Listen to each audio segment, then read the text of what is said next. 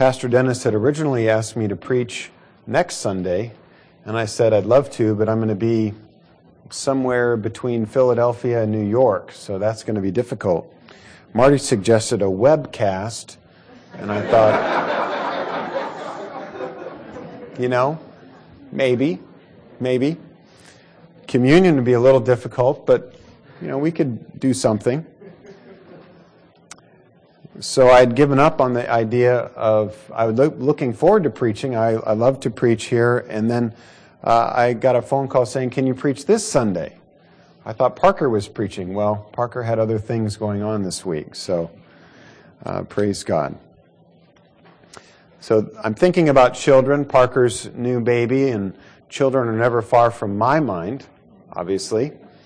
And one of the blessings of children is that to borrow a title of now a nearly ubiquitous movie in our society, they often tell us inconvenient truths. Yes, especially when they turn 13. Now, my point is not that Lydia lectures me about global warming. Not yet, anyway. It's about dinner. I love to cook, and I don't cook as often as I'd like, but when I do, I like to make an ordeal of it. That word is intentionally ambiguous. So I go to the cookbook, and I find a recipe, and then I go get the fresh ingredients from the store, and I modify the recipe appropriately so that it's got a little bit of me in there. It's not just, cookie cutter right out of the pages. And about 3 hours later, we sit down to a simply delightful meal. So my daughter and my other children, often when they find out that I'm in charge of cooking tonight, please, Papa, don't let it take so long. Quinoa? What? Of course not. I would never dream of doing that. We'll eat so quickly you won't even know what was coming. And then, alas, several hours later, well past sundown, we're sitting down for the meal. Hungry and tired, but it's good. Lydia has learned not to believe me when I assure her that it's not going to take this long. She just knows better. And I think we can all agree that she probably has some justification. Maybe even a lot of justification. But the problem comes, if I can transition from that humorous story, to believing when our Heavenly Father prepares the meal. And He says it's going to be what? A delightful meal. And we say, like my children, please, Papa, don't let it take so long. The difference is that He is always right. He is always right in how long His meals take to prepare. He knows. He is the very source of life. He knows what we need to be sustained, doesn't He? He knows when the meals should be quick and when they should be banquet affairs that take weeks or months or years or a lifetime to prepare. So I'm going to speak on this matter of believing God and trusting in God's promises this morning. My text is Abraham's sacrifice of Isaac in Genesis chapter 22. And the title I've given this message is What God Sees. And some of you like to take notes. I'm going to give you an outline in advance. Some of you are visual learners, and because I'm a teacher, I understand that. So for each point in the outline, I'm also going to give you a picture or an image that will help you follow along this morning. The first point of my sermon this morning, what God sees, is the preparation of what God sees is difficult. So that point is going to be, it's difficult preparation. The image I'd like to leave you with on that is, if you've ever seen a bulldozer grading a piece of property for the building, you know what, can you picture that? A giant yellow machine, and it's kind of clearing the land, and sometimes it has to unroot trees in the process, right? Sometimes the grading is quite difficult. Sometimes there are giant rocks that have to be removed, piles and piles of them even. So that's the difficult preparation, and as the blade cuts into the earth, there's difficulty there, isn't there? So that's the first point I'll be talking about. The second point I'll be talking about this morning is the foundation. The foundation of what God sees, I'm going to show you, is death. And so the image in this building analogy that I'm trying to paint for you here is once the property is graded and once all the tractors have done their work, it's time for the foundation to be poured and laid, right? Except in this case, I'd like you to picture not a white concrete foundation, if you will, but a red one. A red foundation, a blood red foundation to signify death. So the foundation of what God sees is death. And then finally, my third point will be this morning is that the revelation of what God sees, the uncovering, the final grand finale is delight. So this is its delightful revelation. And to use this house analogy, finally after all the weeks of preparing and framing out the walls and running the wire and plumbing and all of those things and putting on the roof and then adding the drywall inside and adding the trim to all the doors and to all the baseboards and so forth, you finally get the keys to the new house. And isn't that a delightful moment? So that's its delightful revelation. So as we begin to examine what God sees, let's turn to Scripture with these points in mind and listen to God speak to us from Genesis chapter 22. You can listen, or if you'd like, you can turn in your Bibles and follow along with me as I read Genesis chapter 22. This is God's eternal word. After these things, God tested Abraham and said to him, "Abraham." Abraham said, "Here am I." He said, "Take your son, your only son, Isaac, whom you love, and go to the land of Moriah and offer him there as a burnt offering on one of the mountains of which I shall tell you." So Abraham rose early in the morning. He saddled his donkey and took 2 of his young men with him and his son Isaac. And he cut the wood for the burnt offering and arose and went out to the place of which God had told him.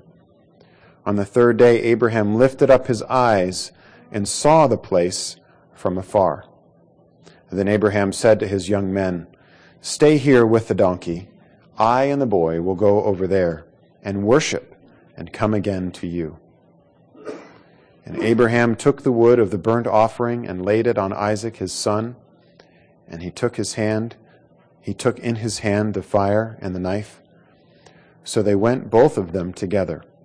And Isaac said to his father Abraham, "My father." And he said, "Here I am. Here am I, my son." He said, "Behold, the fire and the wood, but where is the lamb for the burnt offering?" Abraham said, "God will provide for himself the lamb for a burnt offering, my son." So they went, both of them, together. When they came to the place of which God had told him, Abraham built the altar there and laid the wood in order and bound Isaac his son and laid him on the altar on top of the wood. Then Abraham reached out his hand and took the knife to slaughter his son. But the angel of the Lord called to him from heaven and said, "Abraham, Abraham!" And he said, "Here am I." He said, "Do not lay your hand on the boy or do anything to him. For now I know that you fear God, seeing you have not withheld your son, your only son, from me." And Abraham lifted up his eyes and looked, and behold, behind him was a ram caught in a thicket by his horns. And Abraham went and took the ram and offered it up as a burnt offering instead of his son. So Abraham called the name of that place, "The Lord will provide." As it is said to this day, "On the mount of the Lord it shall be provided." And the angel of the Lord called to Abraham a second time from heaven and said, "By myself I have sworn, declares the Lord, because you have done this and have not withheld your son, your only son, I will surely bless you, and I will surely multiply your offspring as the stars of heaven and as the sand that is on the seashore. And your offspring shall possess the gate of his enemies. and in your offspring shall all the nations of the earth be blessed, because you have obeyed my voice." So Abraham returned to his young men, and they arose and went together to Beersheba, and Abraham lived at Beersheba, the word of God. Let us pray. God, we sense already that what you see is so different than what we see. And so we do need you to show us, even in this text, even in this moment, to open our eyes that we might see the wonderful things that you have revealed for us. Open our ears. Help us and enable us to hear that we might live. In Jesus' name, amen. First of all, notice that the preparation of what God sees is difficult. And to discuss this point, I need to address some of the larger context that we find in Abraham's life in Genesis. At the outset, the difficulty of what God sees, I should mention, is not with God. The difficulty is with us. Think about what Abraham had to go through to get to this point in his life. After God made his promise to Abraham in Genesis 12, Abraham had to leave his country and his people, without a map, by the way. It's like, get in the car, start driving, and I'll download some directions. It was that sort of a thing. Then he had to wait 25 years, in addition to which he had to experience famine in Egypt and fight against a foreign king. This is a difficult preparation, all for a promise that God sees, and yet Abraham doesn't. Through this whole time, I'm sure Abraham was wondering, where is this promise of a son? We live in a generation and in an age of what has been called instant gratification. In fact, we're in a political season, and I'm told that the sound bites have gone from almost 10 seconds long to almost 3 or 4 seconds long. Our capacities are shrinking, right? The time in between the images in a movie or in a video are getting smaller and smaller. Our attention needs to be constantly refreshed, in a sense. So, thinking about waiting 25 years for a promise to come about is almost, if I may quote another movie, inconceivable. Abraham didn't see it coming. It was nowhere on the horizon. There wasn't even any indication that God had even remembered his promise. And so, left in this difficult situation, we're talking about the difficult preparation, left in this difficult situation, on not one but 2 occasions, Abraham lied about his wife, saying that, and it was actually a half-truth, she was his sister. The rationale goes like this. If God's going to bring forth from me and Sarah a son or something from us that's going to bring a blessing to the world, then since he clearly is not aware of what's happening right now, this king might kill her, might kill me, I need to do something about it. He had to step in there. And then, and this is the most famous sort of taking charge part of Abraham's life, since Sarah was so old and since Abraham was so old, they had this great idea. How about Abraham has a child with Hagar? Clearly, this would be a great way for God's promise to come about. Sort of the creative version of theology. When God doesn't do what he said he was going to do, you figure out a way that God can do it your way. I think at the bottom of all of Abraham's difficulty, you can hear there is a sense of control there. I think Abraham and Sarah had some control issues. But what's behind that? What's behind their desire to take control from God, I think, is fear. At the very bottom, I think Abraham and Sarah were afraid. They were afraid that God's promise might not come true. After all, Abraham could have said to Sarah, "Sarah, my dear, no matter how bleak things look, don't worry. God's going to come through for us. He's going to do what he said."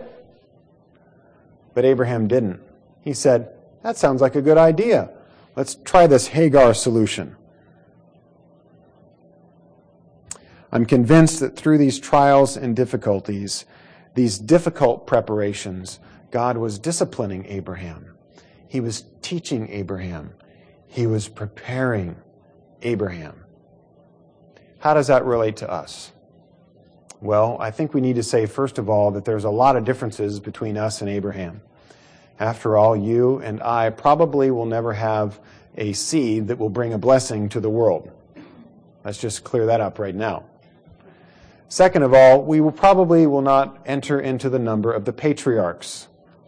That's an office that's been closed. There are only 3. So we can't just simply go to Scripture and immediately assume that the exact same way that God is dealing with Abraham is how he's going to deal with us.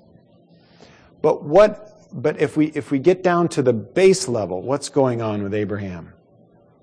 Abraham is looking at God's promise and he's having trouble believing it. That, I think, we can relate to. In fact, in the New Testament, the Apostle Paul sets forth Abraham and his faith as an example for us, even in Romans 4. And so Abraham's faith, or lack of faith, is very relevant to us, I think. We are called to imitate Abraham's faith as he believes in God's promise. And what we see in this greater context of Genesis 22 is that it wasn't easy for Abraham. It was a difficult preparation for Abraham. It was hard for him. And I find that I can relate to that very well. As I look at what God has promised me, as I read the Scriptures, I find it hard to believe that these things can actually be true. Maybe you can relate to this. Jesus said, I will never leave you or forsake you. And he said, lo, I am with you always, even to the end of the age. And yet, more times than not, I find myself feeling very alone. Very alone. God says that all things work together for good to them that love God and are called according to his promise. How many of you have felt like me, a little cynical about that promise at times? This is good? In his famous Sermon on the Mount, Jesus said, blessed are the merciful, for they shall obtain mercy. And there has been more than one occasion in my life, and maybe you're like this, where showing mercy has been anything but a blessing. It's only brought me trouble. What I see so often doesn't go along with what God says. I am often inclined to look at what I see and assume and to judge that that is the basis on which all these things are coming about. And I forget that what God sees is different. And that in fact, he is using these trials, as with Abraham, to prepare me. It's a difficult preparation, but it is preparation. I like to give God directions, sort of like, the backseat driver. Or if you ever took driver's ed, where your driving instructor had a second set of controls. How convenient. I'm thinking about investing in one of those cars myself, actually. I'll need it in a couple of years.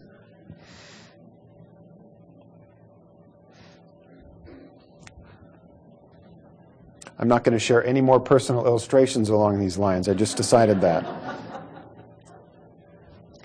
What we are learning, as Abraham had to learn, that we need to trust God first, not last. We need to trust him all the way and not just 3/4 of the way. What does the saying goes? A bridge that goes 3/4 of the way across the chasm is no bridge at all. It's sort of like, I was patient for 4 hours, God. What were you doing? Well, he was showing up in the 5th hour.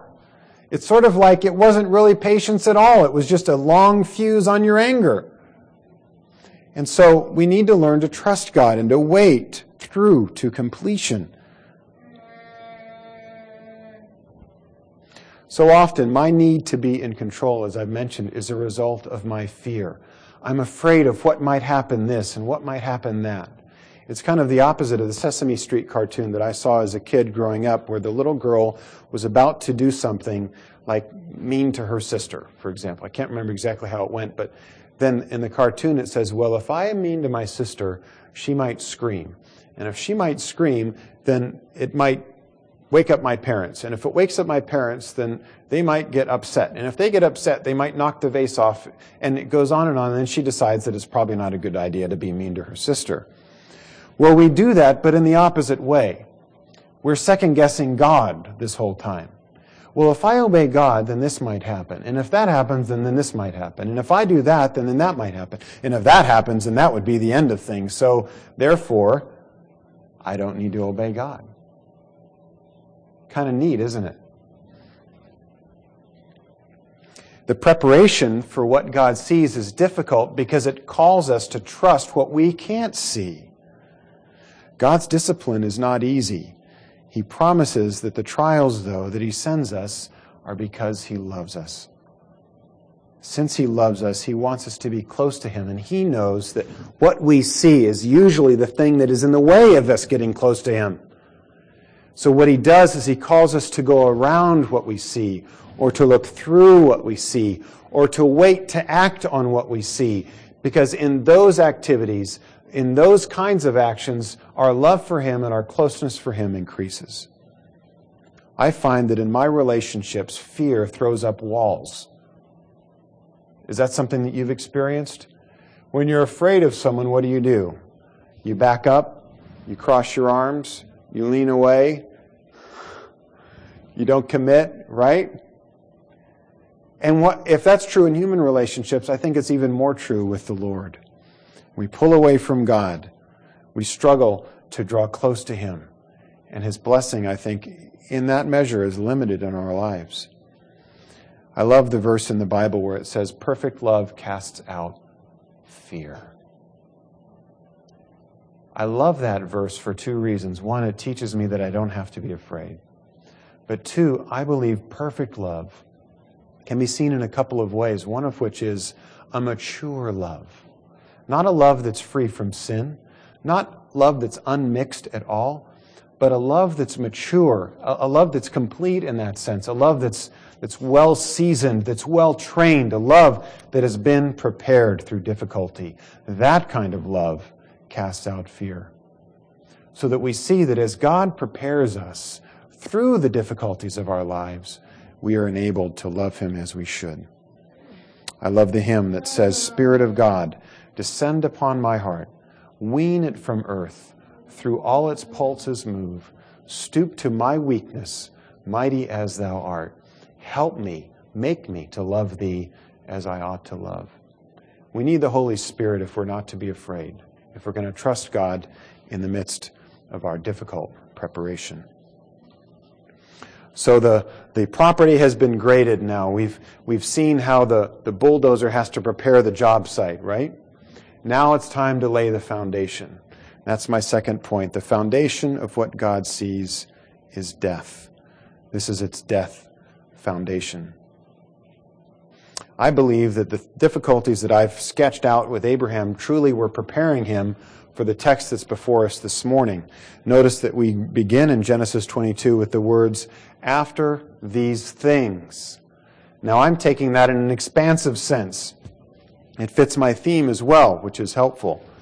After these things happened, after Abraham was promised this promise, after Abraham was called to leave without a map, after he was called to leave behind his family and didn't have a forwarding address, after he had to trust God for the famine in Egypt, after he had to trust God for the battle, after he had to trust God in the case of telling the king that he was visiting that Sarah was his sister, and he failed, right? After all of these things, okay? And after Isaac was finally born, after he had finally seen the fulfillment, or at least a partial fulfillment of this promise, after these things, you see, I'm taking it in that full sense of the word.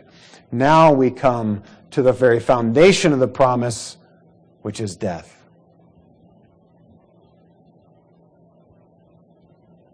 In the specific trial described by Moses in this text, the specific trial relates to death, doesn't it? God's tested him, and said to him in verse 1 or verse 2, take your son, your only son Isaac, and as if to emphasize, God says, whom you love. This is the delight of your eyes. This is the one that you've waited all these years. This is the one that you've been through all these trials for. This son, this one, that son. Take that son and offer him as a whole burnt offering. If I had more time, I'd love to go into some of the theological implications of this whole burnt offering and how and the significance that played. I can't do that this morning. But nevertheless, he's called to sacrifice his son to death. And Abraham does so. There's no account in the text that he wept at the announcement. There's no account in the text that he walked up the mountain with the bent back and wailing as he went. There's no account in the text that Abraham took a season of grief with his wife Sarah and said, Sarah, what are we to do? And comforted. There's nothing of that. Now, it could be that Moses simply left those emotions out of this passage, or, if I'm right, it's actually the fact that Abraham, as the text says, got up immediately, early in the morning, saddled his donkey, and went to obey the Lord. He simply trusted God. Abraham, I should say, didn't go up on the mountain to be accepted by God. He didn't do this thing because he knew that if he did this one last thing, that finally God would accept him and he'd be in God's good graces. No. God had already accepted him. We read back in Genesis 15 that Abraham's faith was credited to him or reckoned to him as righteousness. That's not why Abraham went up the mountain. Abraham went up the mountain because he loved God and he trusted God and he knew that he was already accepted. And he knew, furthermore, I believe, that God was going to keep his promise, even if that meant that literally he would have to slay his son, and that on the spot, God would have to raise up Isaac from the dead right then and there. That's how certain, that's how mature, I believe, Abraham's faith is at this point in his life. Look at the text. Abraham rose early in the morning. He cut the wood for the burnt offering and went to the place that God told him. Verse 5, Abraham said to his young men, "Stay here with the donkey. I and the boy will go there to worship." And in another version, it makes it explicit what's here only implicit. We will come back to you. We will come back to you. We're coming back. Me and the boy are coming back. There's no question here. God is a promise-keeping God. I've learned that the hard way. I've been prepared through difficulty, trial, and testing. I know that he keeps his word, and I don't have to second-guess him. And in this one case, in this one situation, for once in my life, I'm actually going to trust him. God could do it. If God had to, he would. If that's the only way that the promise would come about, Abraham knew that that's what he would do. And I'm encouraged with this viewpoint, or I'm emboldened with this view, because the writer of Hebrews in Hebrews 11 talks about a parable that Abraham believed in the resurrection of the dead in Hebrews 11 as if from a parable. So through this situation, somehow God worked resurrection-like faith in his servant Abraham. I need to mention at this point, as we're talking about the foundation of what God sees as death, is that many people come to this text, especially people that are skeptical of the Christian faith, and say, what kind of horrible God is this? Child sacrifice? This is your God of love? I don't think so. This is a monster God. This is not a God of love. If that's the kind of God that you believe in, I want nothing to do with it. And I have to admit, as I was preparing this text, I was really struggling with this view. I was inhabiting this view. I was trying to see this view for what it is, and I couldn't get around it. I couldn't get around the fact that God did command Abraham to sacrifice his son. What can I say to you? And then it occurred to me, I don't have to say anything. It's as horrible as it sounds. There's no need to candy coat it or to make an excuse for God in this case, because there is no excuse. It is as horrible as you think, and in fact, what occurred to me is that it's even more horrible than that. Because God didn't in the end require Abraham to kill his son. The angel of the Lord comes and stays Abraham's hand. In verse 11, the angel of the Lord called to him from heaven and said, Abraham, do not lay your hand on the boy. The reason that this is even more horrible than I initially realized is because God offered his own son. The brutality of God here is far beyond what I ever imagined. God didn't tell me to offer my son in the end. He offered his son. And there is no angel who stayed the Father's hand on that day. And so what we see here is that the promise of God has a death foundation. There's something about death that is required for this great promise to come about. And for someone who's skeptical to look on this in horror is right, because what this shows us is that unless someone were to die, there is no blessing for the nations. The horror of this is not that God should ask me or you to sacrifice our son, but that God himself had to sacrifice his son for my sin. And I should be horrified and ashamed at what a monster I am. In the end, had God allowed Abraham to follow through with this sacrifice, that wouldn't have brought blessing to anybody. This is what Paul is teaching, I think, in Galatians 3 and 15 and 16, where he said, not to his seed as in plural, but to his seed as in singular. There was a son that had to die, a son of Abraham. And Jesus, as we read in Matthew chapter 1, is that son of Abraham. And Jesus came to die. He came to die.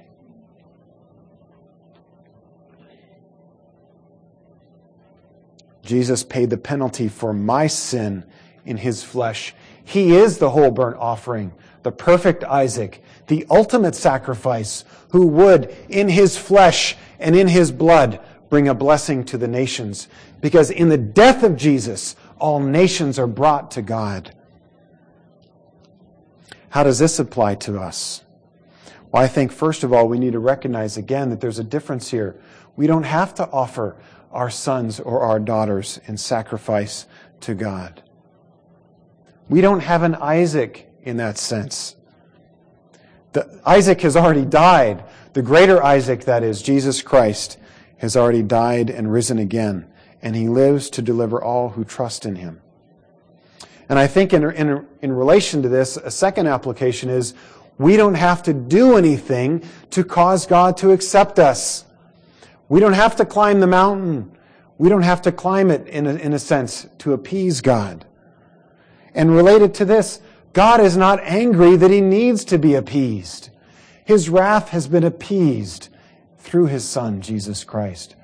When we sing at Christmas time, peace on earth, what we're singing about is not so much that wars of men and women may cease, but we're singing that the war between heaven and earth has ceased, that God is appeased, that God is not angry with us, and we can come to him and trust that he accepts us. So the promise given to Abraham is true, that all nations will be blessed through him. But the foundation of that promise, the promise that God saw, the foundation of what God saw was death. There's no way around it. And there's no apology that we can give for it. All we can say is, not only is that horrifying, it's even more horrifying than you realized. Jesus had to die, but he died that we can live. So my question is, when God calls you to serve him, he's not calling you to do something that is impossible through Christ. He's calling you to look to the one who died and rose again so that you can have strength to follow him in the most counterintuitive of situations that you might face. And I love this, how in the text in verse 5, Abraham says, we are going to worship. Don't you love that? We are going to worship. To me, this is application as well, because when we follow God and we do what he says and we respond in faith to his promises, trusting that what we can't see is going to come about, that is worship. Worship isn't so much coming to a building at a certain time of week. Worship, my friends, is obedience. when we listen to what God says and we follow through in faith. So we've seen the preparation, the difficult preparation of God's promise. We've seen its foundation, His blood. Do you remember the third image there? Not only the deathly foundation there, that red concrete slab, but the third image is the completed house. Here are the keys. I was traveling recently and had the less than fortunate opportunity to see a game show. And on the game show, the game show host, the curtains parted, and what was behind the curtains but a brand new car. And the game show host handed the lady the keys, and she acted to the script perfectly, jumping up and down and screaming and crying and hugging this person as if, it was like the best. And I probably would do the same thing. Don't want you to get the wrong impression there. What delight, though, right? We love to see people delighted. There's something about that just, you can't take your eyes off of it. How ridiculous is she going to be? To what extreme measures is she going to go to show her delight? You just got to watch it. It's riveting. It locks your eyes in. There's something about that I think we crave. We crave that unhinged delight, that ability to become untied and unloosed and just abandon ourselves to delight. And yet, there's so little in this life that we can actually do that with. So much of what we have and receive comes with a catch. Probably even that car comes with a catch. There's so few times that we can just say, okay, all restraint aside, I'm just going to give myself to celebrating this moment. Kind of like, a U of A basketball game. The revelation of what God sees is that delight. It's the delight that's behind all of these disappointing delights that we look for. It's the thing that we're made for. It's the thing that we live for. Whether you realize it or not, and this may sound arrogant, but that is what you're living for. You are living for the moment when all veils are removed and you can see your Creator, Lover, Redeemer face to face, and He will embrace you and you will embrace Him. That is the very pulse of your life. And that's what we wait for. The problem is that too often we give ourselves to lesser things. In that hymn that I quoted earlier, wean it from earth. Wean us from God, forgive me for settling for lesser pleasures, for lesser delights. And I don't think this means that we can't or we shouldn't enjoy these lesser delights, but we need to enjoy them as vectors, as things that point us to something beyond themselves, and not as ends in and of themselves. How do you do in delighting when God calls you to trust in His promise in the midst of difficulty or even death? The image that came to my mind here as I was preparing this message was of an ocean. And if you've been on the ocean before, if you've kind of played in the waves, right, I'm asking you to go out a little bit farther from there. I know you might be worried about seaweed in your feet or sharks or whatever, but let's just go out a little bit farther. Let's go out to where the sand actually is not even under your feet. Okay, you going with me? You coming? I'll give you a raft so you can be on a raft, and so you're out a ways from the shore, and you're on a raft, and you're going up and down. Can you see it? Okay. Now the waves get a little higher, and you're getting worried. And the waves get so high that as they rise up to the top, you can actually see the shore and are comforted. But guess what happens? They go down, and all you see is water. And they go up, and you see the shore, and they go down, and all you see is water. A wall of water all the way around. That's life, okay? That's how our lives are, except we spend most of our lives in the trough, not at the crest. We spend most of our lives surrounded by the wall of water, and occasionally God lifts us up on that wave, and we get to peer out to a distant place where we see that palm tree and we see the white beach and we see the tiki huts or whatever that is, right? Okay? But those are only momentary glimpses. They're only short and they're fleeting. Most of the time we have to remember them by faith. That's the delight that God is calling us to have. Some people have told me, I've talked to them along these lines, and they said, I can't have the faith of Abraham. It's just too much. And kind of in a surprise move, I put my arm around him. I said, you don't have to. I know you can't. Faith is a gift. So as we conclude this morning, I want to encourage you, as you're in the trough, you're surrounded by water, you feel like your little blow-up raft is about to capsize. Ask God for the faith to see the shore, to delight in what you cannot see yet. This trial isn't going to last forever. Your difficulty will not be around forever. And when it's done, you will receive the satisfaction of your soul. I want to end with a personal illustration. My family is moving. I don't know when. I do know where. Mostly. People have asked me, where are you going? Southern New Jersey. Where in Southern New Jersey? I'm not quite sure. Keep praying for us. I'm not saying I'm doing what Abraham did, okay? But I see some parallels. It's a big move. It's a big move for us. It's calling us to have a lot of faith. It's not easy for me. I like to have control. I hope I've made that clear this morning. Maybe too clear. But God is helping me. I'm a walking testimony of faith. He's helping me actually to believe that He keeps His word. I actually believe that. I'm not making it up. And we're going. We're actually going to go. And so I want to encourage you. You're a missionary too. We're going really as missionaries. But you're like a missionary in that God is calling you to follow Him to a place you don't know. Do it. It's worth it. Let's pray.